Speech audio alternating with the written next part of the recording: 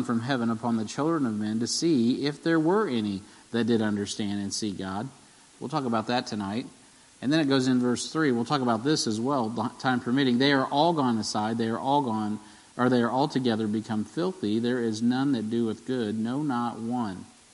Now this is important because this is really the reason that we celebrate Easter. If it wasn't for the reality, this is in the book of Psalms. This is, long before Jesus came to the earth, when this was penned and written by David. And yet it was so important because the answer to this problem about fools and men and those that are not seeking God, which is, all, it says, they have all gone astray, segues us to the reality of why Jesus had to come. Jesus came to die. He came to die as our sacrifice for sin. And tonight is Passover. There are Jews all over the world tonight celebrating the Passover. Now we know that Jesus Christ is our Passover. The Bible tells us that in 2 Corinthians. But Jesus Christ is our Lamb. He is the Lamb of God that takes away the sin of the world. And He's also the door. The Passover feast celebrates the exodus from Israel. I just was on a prayer call today, and it was a kind of I won't get into the details, but it was a call where there was a Jewish man that was praying. I was just listening in, and he was mentioning the fact that the Hebrew tradition is that all people should remember the Exodus and find their way out of Egypt. And I thought, man, how biblical that is, because all men should, and they should do it through the Lamb, and the Lamb is the Lord Jesus Christ. And so that was just so apropos. And so today, if you're in bondage to sin, man, it is a great time to reckon with the Passover and realize that Jesus Christ said, I am the door. By me, if any man enter in, he shall be saved and shall go in and out and find pasture. His yoke is easy and his burden is light. In the Old Testament, on the night where the death angel was coming, God said, hey, everybody, grab your house, kind of like we're doing in our houses tonight. Grab your neighbors and join in a sacrifice of a lamb. Spread the blood over the door. And when the death angel comes, it will pass over you. And God actually preserved the nation of Israel and their seed.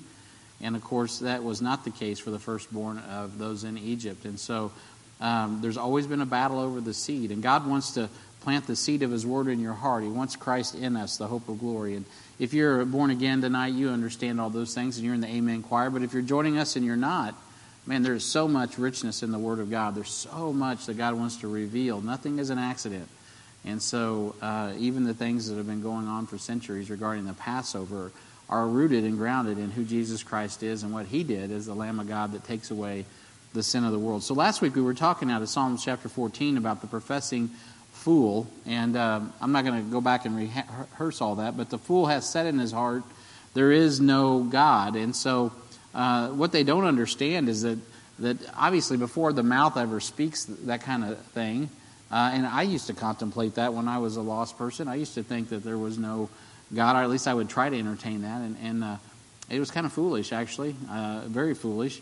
But what I didn't really realize is that and understand is that how important it was, to follow the Lord Jesus Christ and to believe the witness of creation and all of those things. And the professing fool cannot help but act out against God. It's just a matter of time, before you start acting out against God when you don't really honor His authority, believe in Him.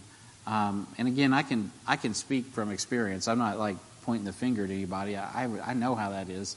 And so it's just a matter of time. The Bible says they are corrupt. They have done abominable works. There is none that doeth good. And that's a hard saying because we live in a world where people don't want to think that about others, that we're all innately good. Well, that does fly in the face of what the Scripture says, and it flies in the face of human nature. Man left to himself actually does not get better. There is not an evolution, but a de-evolution. I don't even know if that's the right word. That's an oxymoron, what I just said. So it's we degenerate. That's the word I'm looking for. We just degenerate, and so we need God. Boy, in a time like this, more than ever, we need God. Because this world is not a vacuum. There is evil and there is good. There are forces at play. And God is good and Satan is evil. And this whole of creation, all of humanity, from the time of Adam to this day, are caught up in a cosmic conflict between the essence of who God is, which is good. He is love, He is light, He is life, and who Satan is, which he's a liar. Fear is not a liar. Satan is a liar. Make sure you get that straight next time you listen to that song. But at any rate, the clock is ticking on hope.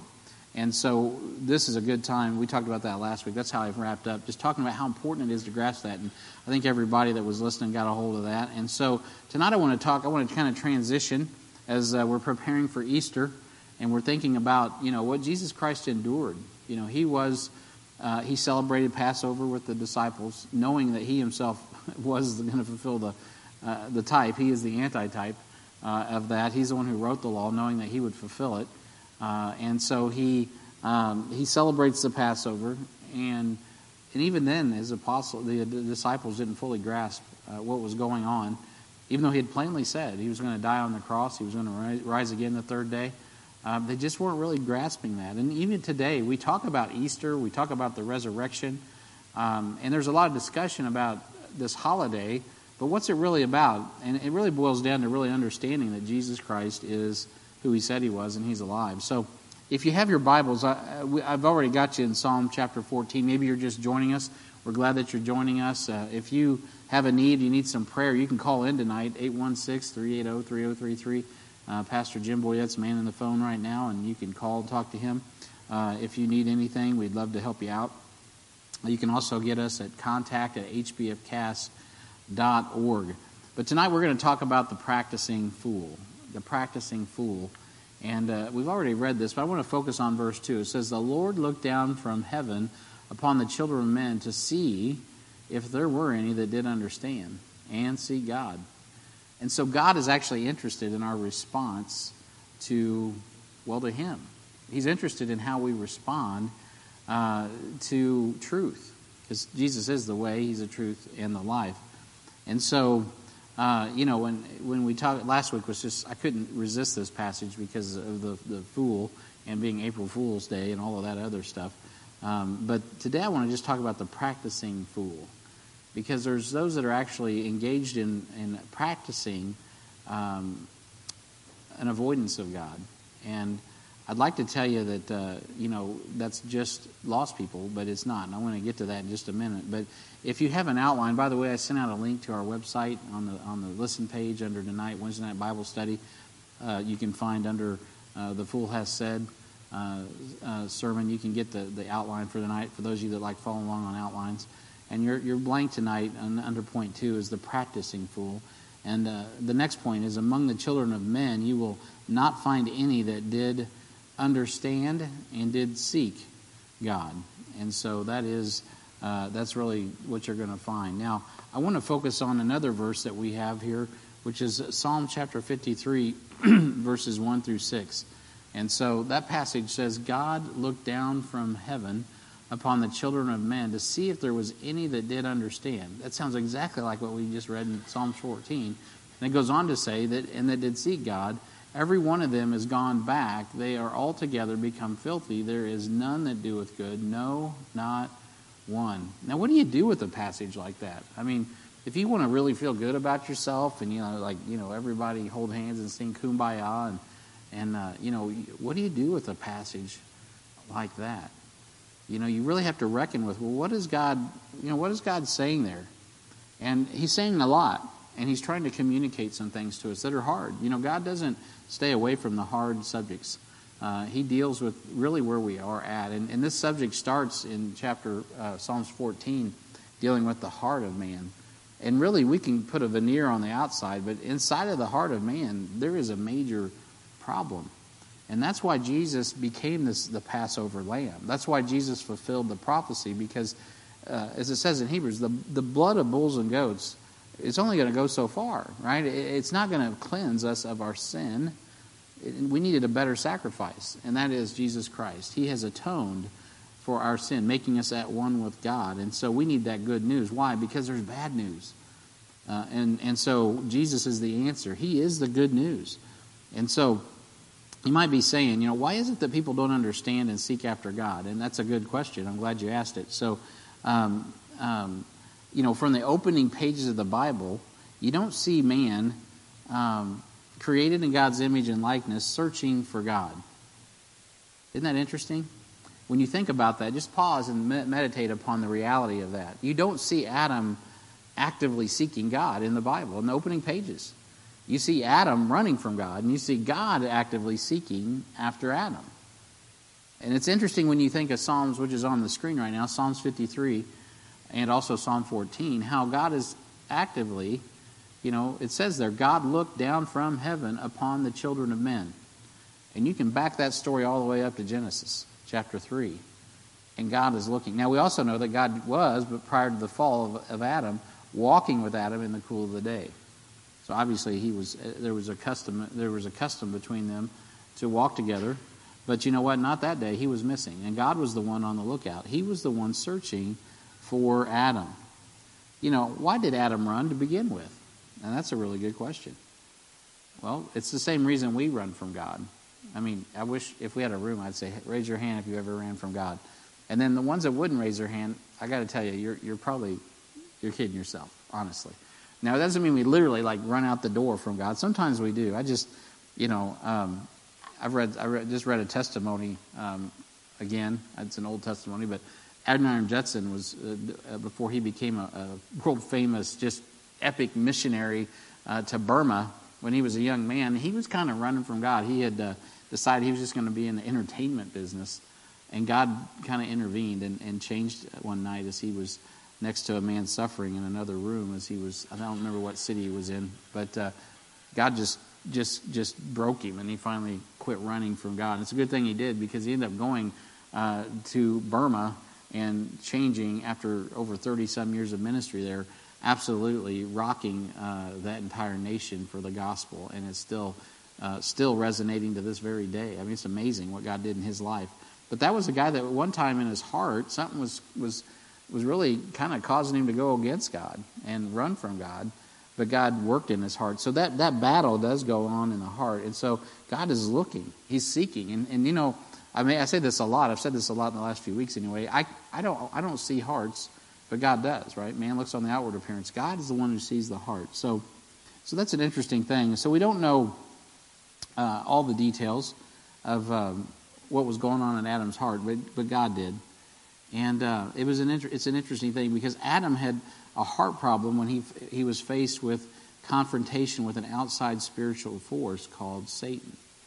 Adam didn't profess that he didn't know God. He simply didn't appeal to God when he should have. And so that's something to think about, I think, for all of us that are Christians. Not just, it's easy to talk about atheists on April Fool's Day and stuff like that, but let's talk about us. Because there's times, Adam was the son of God, right? That's his title in the book of Luke. And I tell you what, he was created for a mission. That's why Satan attacked him. But when he was under attack, he didn't appeal to God. And boy, it's so important that we appeal to God. It's foolish when we're under attack and we don't go to God in prayer. When we don't resort to God. When we don't, go to God. And sometimes I don't do that either. You know what? And we end up paying for it, right? We need to make sure that our prayer life is where it needs to be. And if it isn't, what's the problem? Is it our prayer life? Well, it's really resulting from our heart. There's probably something going on in our heart that needs to be adjusted. And you know what? We can do that. We can bring our heart to God. We don't know why, but he did not fall on his knees and cry out to God and seek after God. He didn't. He went on with the plan, and he took of the fruit, and then he and Eve ran. And then they covered up.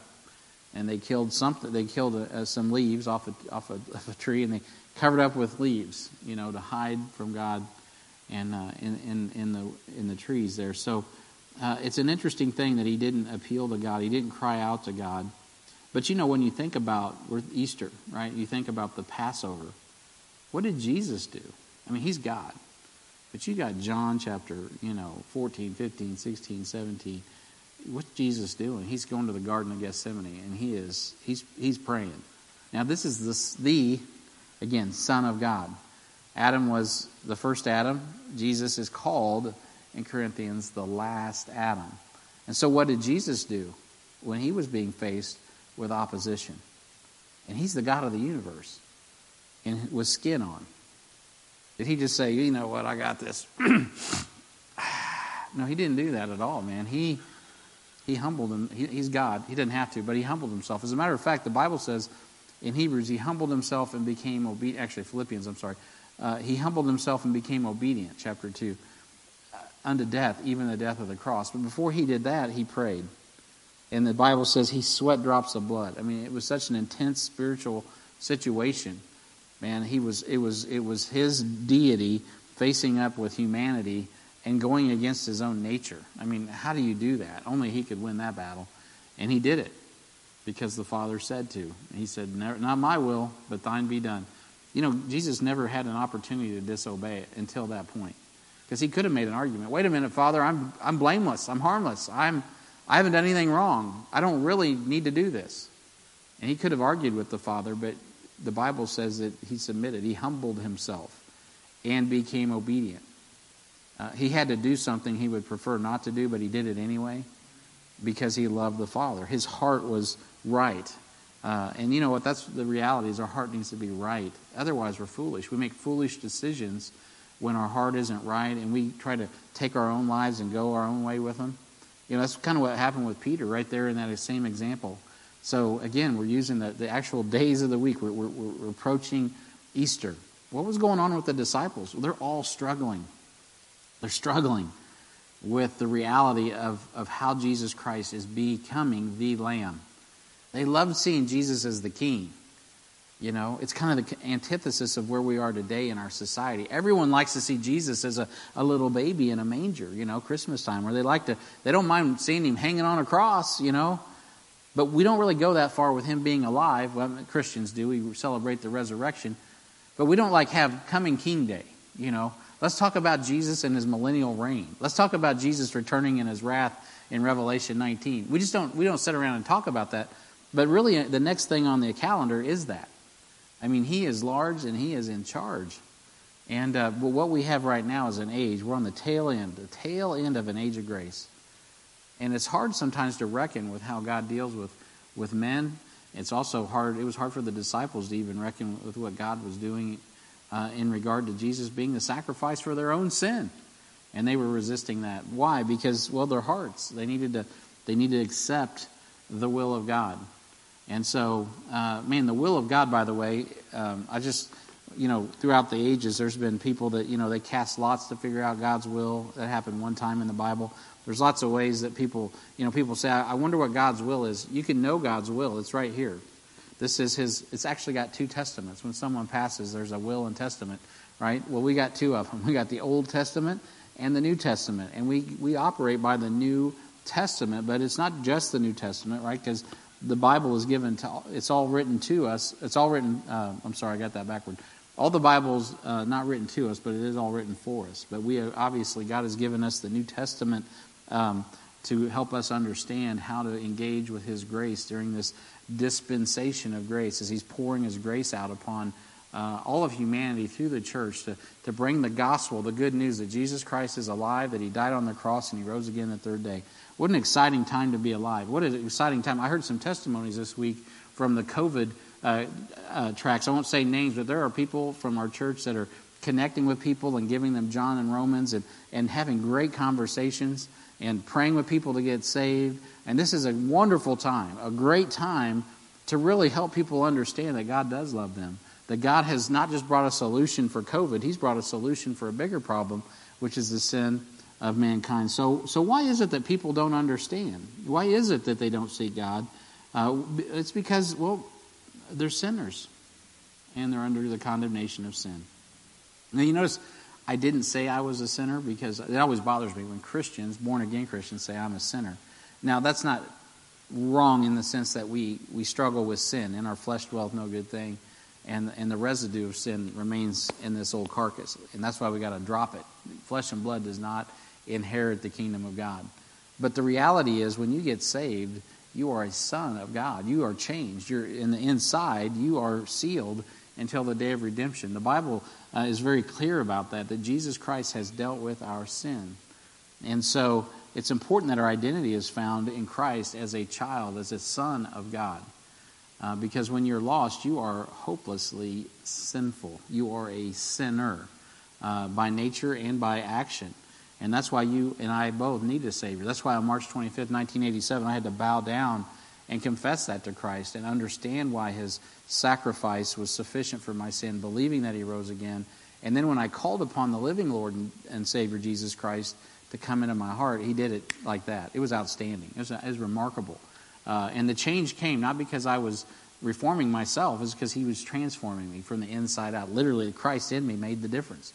And then the Word of God and the Holy Spirit working together is how you understand, right? God's looking for people who understand. That's what the text says in Psalms 53, right? He's looking for people. How do you understand? How do you get a hold of God's will and testament, right? Well, you gotta get the person that can teach you. And the Holy Ghost, the Bible says, is our teacher.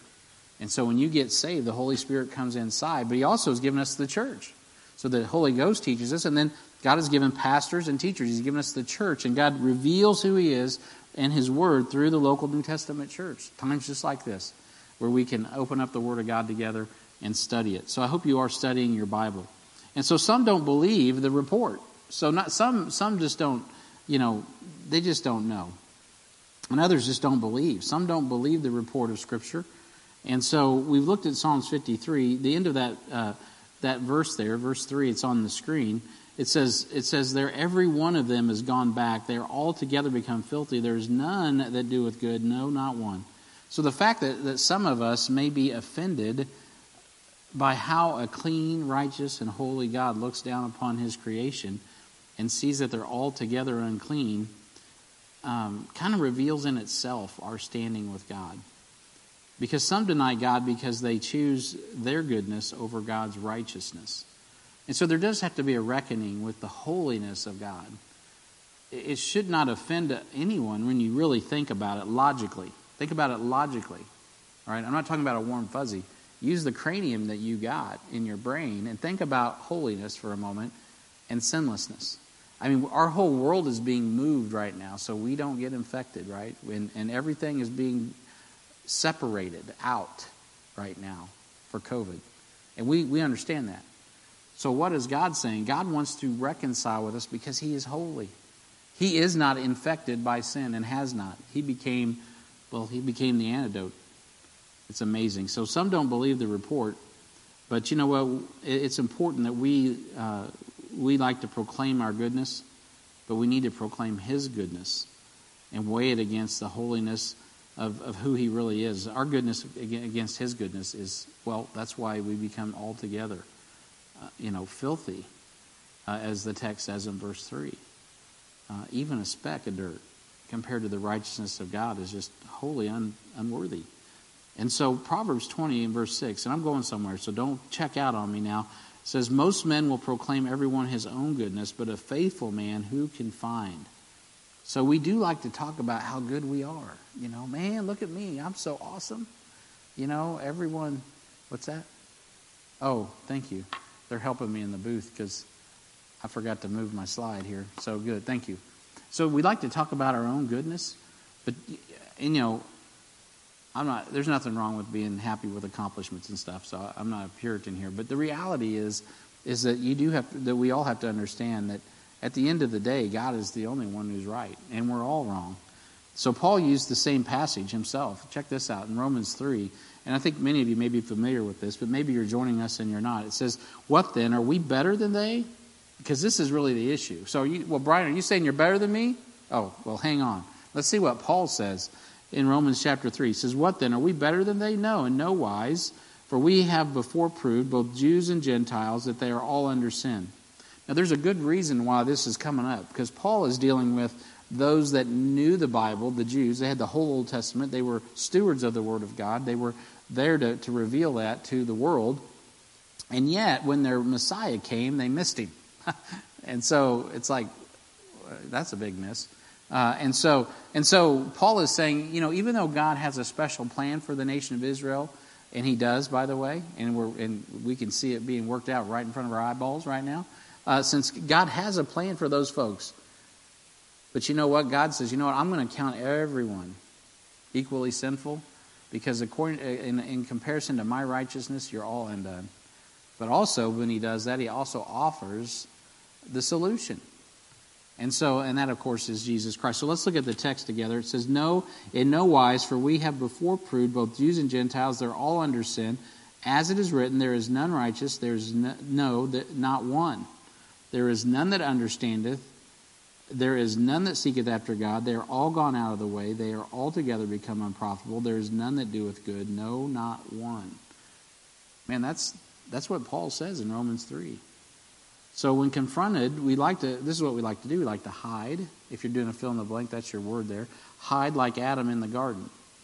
First he ran, right? He fled from the presence of God. And then he hid. And then, he placed the blame on his wife after he covered up with some fig leaves, right? And so there's nothing new under the sun. God placed, you know what God did? God placed the blame on the lamb. God allowed something innocent to die and covered the sin of Adam and Eve. And that is just a picture, just a type of what would happen someday to cover our sin. It wasn't our own works of righteousness that we've done, but it was the work of Christ on the cross. We're saved by his work and we're saved by his faith. And praise God for it. We put our faith in him because he is faithful. And then God counts us faithful. God makes us righteousness when we by faith trust in what he did and the supply for our sin. Because it's not bad news when you're talking with God, because God made a way to escape. That's what I love about John 3:16. It doesn't say Jesus so loved the world. It says God so loved the world that he sent his only begotten Son. The character of God is such that he loves. He's the one in Genesis 3 seeking after Adam. He could have just said, you know what, Adam's out. I'm going to just destroy everything and start over. He didn't choose to do that. He wanted a redemption story. And he wants all of us to be part of that redemption story. So today God is calling sinners to repent. That's the next fill in the blank if you're following. So come out from hiding tonight. Maybe tonight you're hiding from God. You know what God says? He wants you to come out of hiding. He wants you to be reconciled to him. The Apostle Paul preached at this place called Mars Hill. And I put the verses up there on the screen. And he's up there preaching to these people that don't have even a concept. It's kind of like today. There's people who don't even know who God is. So he finds this statue and he says, this is the one that it's like the insurance policy, the one that just in case, the statue, the idol to the unknown God. And so he says, that's the one. That's the God I need to tell you about, the one you don't know. And what he told them is that the times of their ignorance, right? The times of this ignorance God winked at, but now commandeth all men, everywhere to repent. Jew and Greek, Jew and Gentile. It doesn't matter what your religion. It doesn't matter if you're a Muslim. It doesn't matter if you're Jewish. It doesn't matter if you're raised in a Christian church, in a Christian home. If you've never come to the place that you, in your heart, right? Repentance, by the way, it deals with the heart, the change of heart. And the change of mind, it produces a change of life. And when you understand that God loves you and you put your faith in Christ, my goodness, it changes you.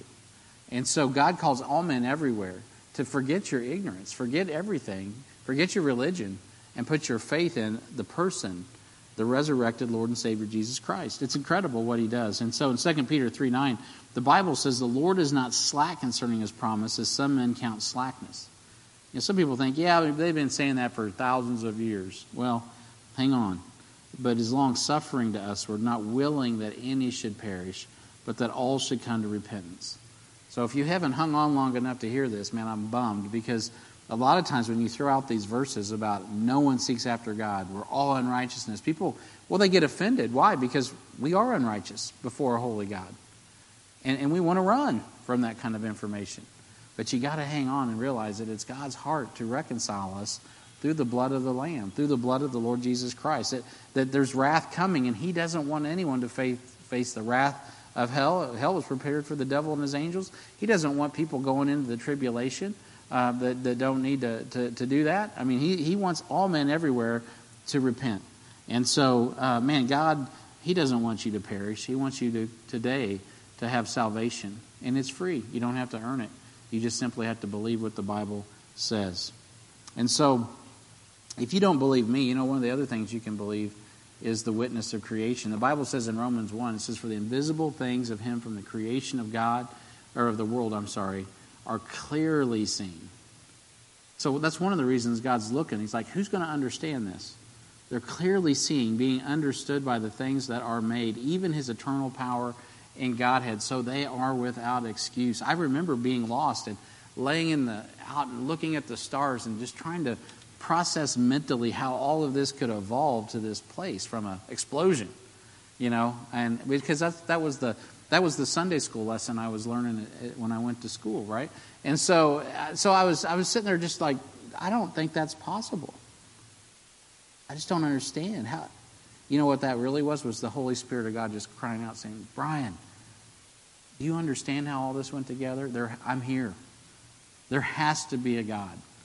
And by the way, at that time in my life, the main thing he was teaching me is that it wasn't me, right? Some of you folks that are all messed up in Eastern religions, you really do believe you're your own God and all that stuff. You need to really repent of that. You need to change your mind about that and understand that you know what? You live inside of God's universe. There is God the Father, Son, the Holy Ghost, the God of Abraham, Isaac, and Jacob. This is a God named Jesus Christ. And man, you need to bow your knee to him, not to yourself, because that is not going to help you out. It is just going to continue to keep you in a place of blindness. And so there's a lot more I'd like to say about that, but creation manifests the glory of God. And we need to just be honest about it. I mean, how do the trees change their leaves? I mean, you couldn't program that in a laboratory if you wanted to. I mean, it's amazing. We can manipulate some of the stuff that God creates, but even more and more with electron microscopes and telescopes, people are finding out that, wow, this is incredibly complex, and there is a divine design behind it. Now, lastly, I want to mention this as we talk about the practicing fool. Not all practicing atheists are lost. Now, that's it sounds like an oxymoron, but I want to take you to another passage. In Titus chapter 1, in verse 16, well, I'll start in verses 15 and 16. When you think about an atheist is atheistic. That's all it means, is that they're just saying, well, I don't have a belief in I'll get there. I don't have a belief in deity, in God's power. I don't have any belief there, which is really not typically true anyway, but that's between them and the Lord. But not all practicing atheists are lost. So the Bible tells us in Titus chapter 1, it says, unto the pure all things are pure, but unto them that are defiled and unbelieving is nothing pure, but even their minds and their consciences defiled. They profess that they know God, but in works they deny him, being abominable and disobedient unto every good work reprobate. So like Peter, the 9 who fled when Jesus was crucified, all of these disciples, they ran. Right now the Jews are gathering all over the world celebrating Passover. Well, what did the followers of Christ do after Passover? Well, they ran from Jesus for the most part. John followed, but the most of them fled one way or the other. And the worst practicing atheists are those who profess to follow Christ, but then they don't. And I don't want to take too long on this subject, but man, if we're Christians, we need to follow God. We need to be an example of what faithfulness is and faith is. And so if you're in a situation, and I think, again, we can all raise our hand. I can and say there's times, whether people know it or not, but in my heart I've drifted or I've ran from God's authority, even as a Christian. We need to repent of that. We need to humble ourselves before a holy God and thank him, first of all, that he will forgive us and accept us, and that Jesus Christ has already died for our disobedience. I'm talking to Christians here. And we need to repent, right? And we need to say, you know what, God, whatever you want in my life, that's what I just need to do whatever you want me to do. And that's, hey, if you need me to stop doing something, I'll stop it. If you need me to start doing something, I just went to the doctor a few weeks ago. And you know what the lady said? She says, hey, Brian, you need to lose 20 pounds. I mean like that. Next time I see you, drop 20. I came home and my wife's like saying, well, you need to do this. And I said, I just need to drop 20 pounds. That's what I need to do. It's a decision for me. I know what I need to do. Why haven't I been doing it? I'll tell you why, because I don't want to, right? That's an issue of my own will. And I needed someone to say, no, this is what you need to do or it's going to have a negative consequence. Now, it's up to you. Do it or not do it. I already knew what to do. Christians know what to do. We often choose not to do what we're supposed to do. We're like atheists, right? We're saying, well, I don't believe in God's word. Well, we obviously intellectually we do, in our heart we do, but the reality is we gotta bow our will to Him. And so, man, we shouldn't be living like we don't believe that there's a higher power, right? That there isn't just a higher power. There is Jesus Christ, who is the power. He is the God. And so we can't run from Him. We need to run to Him. Let's do the opposite of what Adam did. Adam ran from God when he was faced with a problem. We need to run to Christ when we have issues, right? We need to come to Him because He's there to help us. And so I just want to encourage the Christians in that. When we choose to walk in the flesh, what we're doing is we're hiding from God. We're like Adam. We don't acknowledge our sin before God. We don't confess it to Him. We don't forsake it. And because of that, we don't get mercy. And we often reap what we sow. And it becomes a reproach to the Lord and Savior, Jesus Christ. So, man, at this time, let's not allow that to happen. So we have no business, casting dispersions on lost people that are non-believing when they don't have any. They're dead in trespasses and sins. When we as believers don't live a life that is any more convicting than that. I mean, gosh, at least they're convicted about being lost. I mean, Bill Nye, the science guy, I mean, that guy, he's not even a scientist to start with. He's an entertainer. I ain't mad at Bill. I mean, the guy's lost. He don't know no better.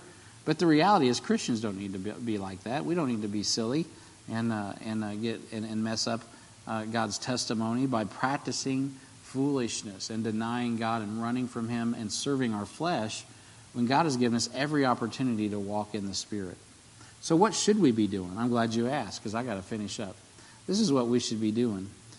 We should be preaching fools. Paul said in 1 Corinthians chapter 1, after Jesus died on the cross, right, and He rose again the third day, after Pentecost came, 50 days later, the Holy Spirit of God came and indwelled the church. And these guys became preaching fools.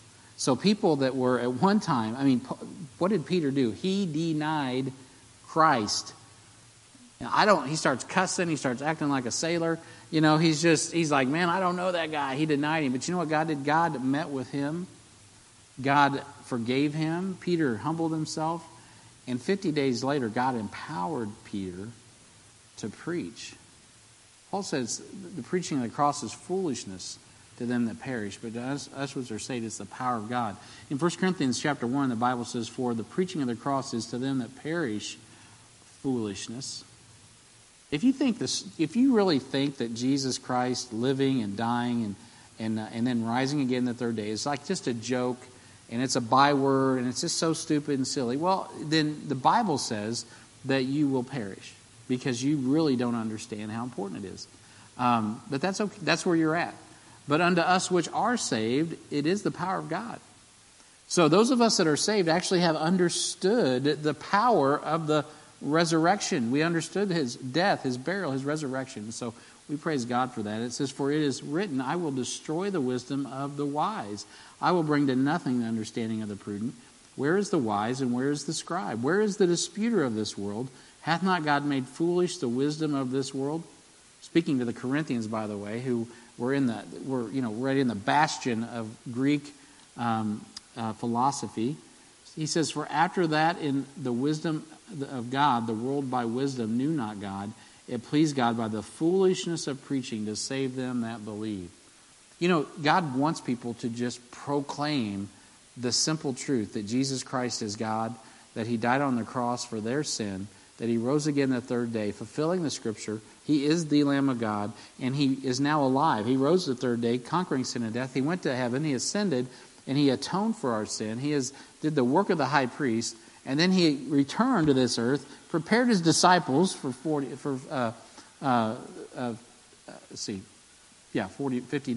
days, and then they waited till Pentecost, 50th day, and then the Holy Ghost ends up descending upon Him. He ascended back up in Acts 1:8 and replaced Himself with the Spirit of God, the Holy Ghost that indwells the believers. Now that's the reality of the gospel, and He's coming back.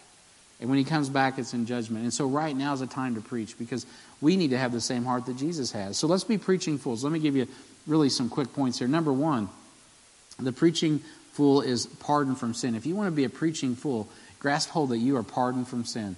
Man, that is what the resurrection's about. You have been forgiven. You have been pardoned. Hallelujah. Romans 8:2 says, for the law of the Spirit of life in Christ Jesus hath made me free from the law of sin and death. You are no longer bound by the law of sin and death. You are free to serve. Romans chapter 6, you can choose who you serve, right? You make the decision. Don't be bound by any lies saying that you're bound by something you're not. You are free to decide to follow Christ. Secondly, the preaching fool is propagating the gospel. What is it you're to be preaching? Not some prosperity gospel, not some social gospel. That's going on all over the place in the name of Christ. Even tonight as I'm speaking, I'm sure. A lot of churches are preaching that through the television. But the preaching fool is propagating the gospel. For Christ sent me not to baptize, but to preach the gospel. Not with wisdom of words, lest the cross of Christ should be made of none effect. God wants us to have sincere power, sincerity and truth, and preach the gospel, the good news of the Lord Jesus Christ, propagating the gospel. That's your blank there. Third thing is the preaching fool is putting up eternal rewards. There is something about putting up eternal rewards. When you're preaching the gospel, 2 Corinthians 4:17 says, For our light affliction, which is but for a moment, worketh for us a far more exceeding and eternal weight of glory. Man, there is a real incentive for the Christian to preach. You know what? I asked the church body to give me names of people that we could send Gospel, John, and Romans to. And I got to say, we only got a handful of requests. So I just want to throw this out one more time. If you know somebody that needs to hear the gospel, we're mailing the gospel to people.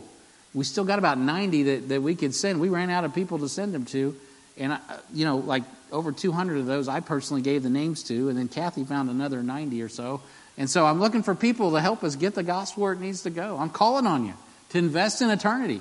Give me a name. Email Kathy. Get that done. Because tomorrow we need to get them mailed out as soon as possible. It'll probably be late if we don't. So anyway, that's a little advertisement. And then the fourth thing I want you to see here is the preaching fool is a powerful witness. And I want you to think about Enoch. Enoch lived in a time where he walked with God and was not, for God took him.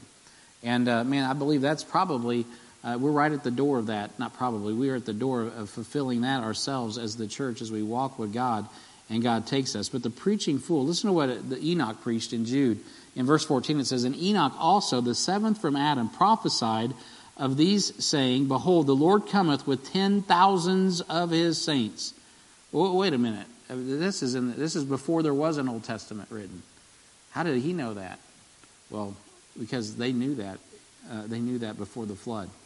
That had been passed down from Adam. Adam used to walk with God. Adam knew the plan. And Satan knew there was a plan, and Satan didn't like it. So Enoch, he's preaching this. He says, hey, he's coming with 10,000s of his saints to execute judgment upon all and to convince all that are ungodly among them of all their ungodly deeds which they ungodly committed and their hard speeches which ungodly sinners have spoken against them. I talk about redundant. I mean, that guy must have been a Baptist preacher the way he's preaching like that. And so I'm telling you what, Enoch walked with God, the Bible says, and was not. So this is really my question, just practical application tonight. As we think about what we need to be doing as preaching fools. I actually woke up this morning thinking about this very thing. Is this right now? What if the Lord was to come today? What if he was going to come in the next week or the next decade? Doesn't matter. But the reality is, am I going to be found walking with God? Or will I be shucking and jiving, playing some sort of Christian game, pursuing sin in my heart, and really running from God, covering up with things that aren't really what God wants, and not being fully all in for Jesus? Man, I'm like, Lord, I just want to be all in for you. I mean, don't you want to be all in? I know you do. But one of the manifestations of being all in for Jesus is you will be a preaching fool. Now, you may not be like Enoch and be preaching loud and proud. You may not be on a live stream somewhere preaching, but you might be. A lot of people right now are getting a lot of traction. Some of the best preaching I've heard hasn't been by preachers, by the way, lately. It's by just common Christians sitting around talking about what Jesus has done for them. I just heard a guy that got prayed for in the hospital. It looked like in Ireland. And, man, what a testimony that guy had. Man, it was powerful. That's the kind of preaching we need to be doing right now. We need to be glorifying God and his power. Then we need to also remember the preaching fool has promised more than he can comprehend. You know what? No matter how good it's going to be by following the Lord, you can't still get your mind around it. It's better than you can think. The Bible tells us that in Ephesians chapter 3. It says, Now unto him that is able to do exceeding abundantly above all that we ask or think, according to the power that worketh in us. Now that's not the power of self-reliance. That's the power of Christ. That's the Spirit of God. Unto him be glory. Who is he? Well, it's Christ in us, the hope of glory. Unto him be glory in the church by Christ Jesus throughout all ages, world without end. Amen. You kind of see the double entendre. So he's working in us individually because we have the Spirit of God dwelling in us as individuals, but also then, I'm looking at all these little paper faces in the sanctuary. He's working in the body of Christ as well. So that's incredible what he's doing. And so be it. Amen. That's what that means. And then the last thing I want you to see here is that the preaching fool, this isn't the last thing because I got to have 7 points, but the preaching fool is painfully aware of his flesh. You know, Romans 7:18 says, "For I know that in me, that is in my flesh, dwelleth no good thing. For the will is present with me, but how to perform that which is good I find not." You know what, let's be frank, we all struggle with being preaching fools. We all do. That's why we need each other.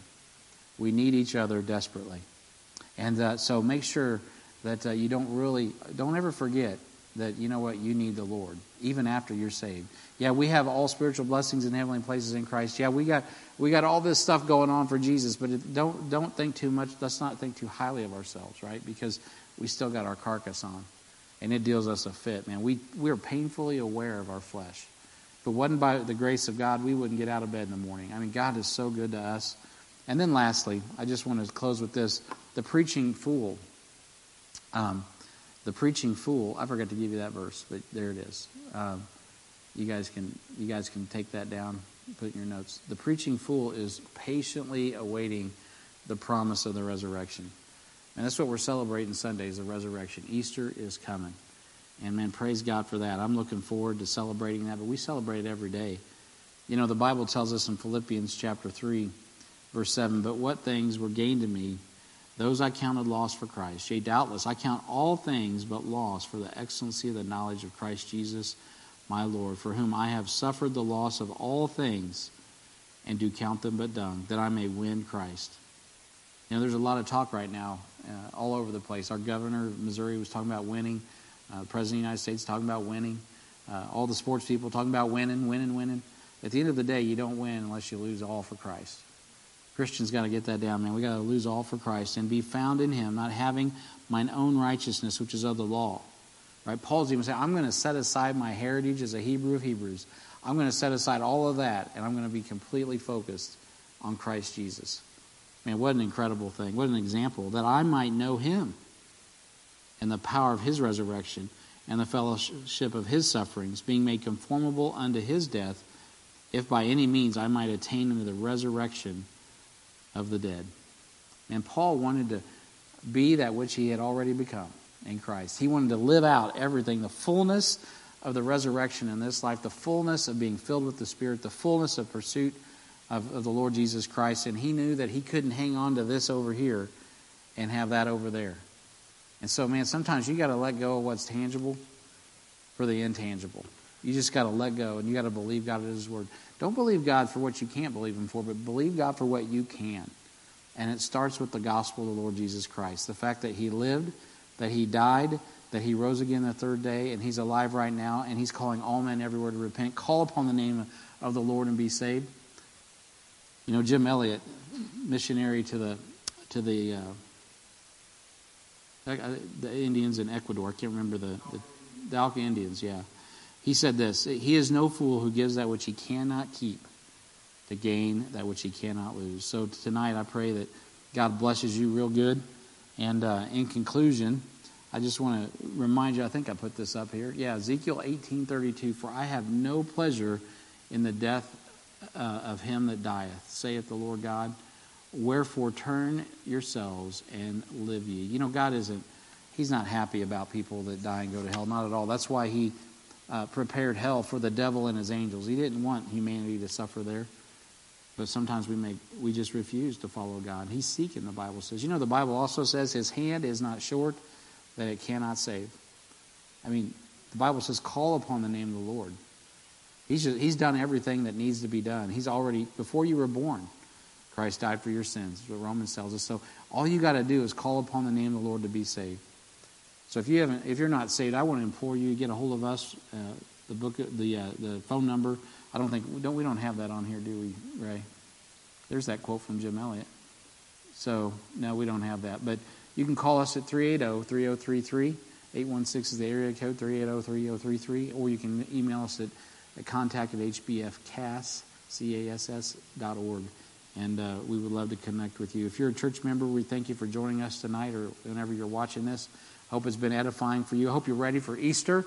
And don't forget, if you get this in time, which is going to have to be timely, and you know somebody who would like an Easter John and Romans with instructions on how to find our live stream and all of that business, and we can mail it to them, have a COVID track in it, the whole 9 yards.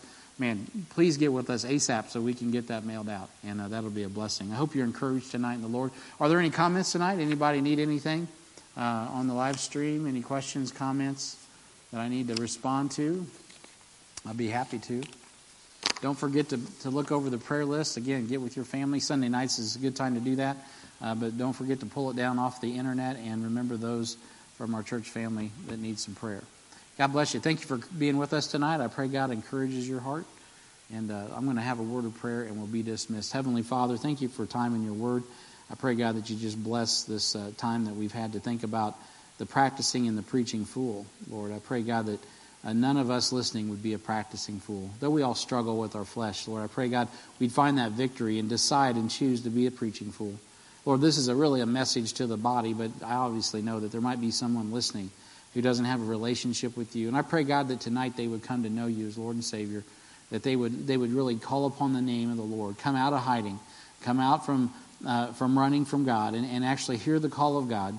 Adam, where are you? They can plug their name in. Where are you? Lord, I pray, God, they would respond, and they'd understand that they are far from God, and that it is Jesus Christ. Lord, He is the way, the truth, and the life. He is the one who came to this earth and found us. He is the one that before we were even born was already providing the way of escape from sin by dying on the cross and becoming the sacrifice for sin, the sin that could be that would condemn the whole world has been solved by the Lord Jesus Christ in His death, and His burial, and His resurrection. I pray, Heavenly Father, that they would receive that gift of eternal life, that they would receive Jesus Christ as Lord and Savior. Lord, I pray for our church family tonight that we continue in prayer for each other. Lord, thank you for the love and the encouragement, Lord, that's going on between the body and in the adult Bible fellowships, Lord, and just the things that I'm hearing and seeing and experiencing in the body of Christ. It's a very sweet time for many. Lord, I pray if it is not for others. Lord, I know there's other members, there are aged members right now that are stuck in a nursing home, and they can't get out, and some of them are in declining health. And so, Father, I just pray for them as well. I pray for all those that I don't know. Lord, I pray, God, our hearts would be tender, they'd be compassionate. Lord, that we'd be sensitive to this time in people's lives, that we'd bring hope, that we'd bring life, that we'd bring light. Help us to bring a smile. Help us to bring joy. Help us to bring just a touch of kindness, Lord. And help us to be Christ in a time when Christ is really the only solution for any problem. Lord, I pray, God, that would be magnified, that even as we go into Easter, that people would understand that Jesus is that sacrificial lamb. He is the Passover, and the death has passed over those that have received Him as Lord and Savior. We thank you for that great gift of eternal life. Thank you for making us sons. Thank you for giving us the Holy Spirit. Thank you for giving us your word. Thank you for giving us your church. Lord, thank you so much for loving us, and thank you for returning to take us away and bring us back again to establish your kingdom in your glory and your power. We thank you and praise you by faith, and we ask these things in Jesus' name. Amen. God bless you. Thank you for joining us tonight. I pray God's best upon you as you continue to follow the Lord wherever you may be. As we go off there, one quick thing I forgot about that maybe the Lord has prompted me. I just got a call from the PSA. I got a call from the census folks right before I came on tonight, and they want to remind you to you can go online to do the census, but if you're looking for a job from home, you can also go to their website, and they are hiring. So maybe tonight you've been laid off, something's gone on in your world, and you're looking for a job. The Census Bureau called the church and said, hey, make sure to tell your congregation we're hiring. So keep that in mind. If you're needing a job with the Census Bureau, look them up online. They can get you connected and directed. God bless you real good. Hope to see you soon.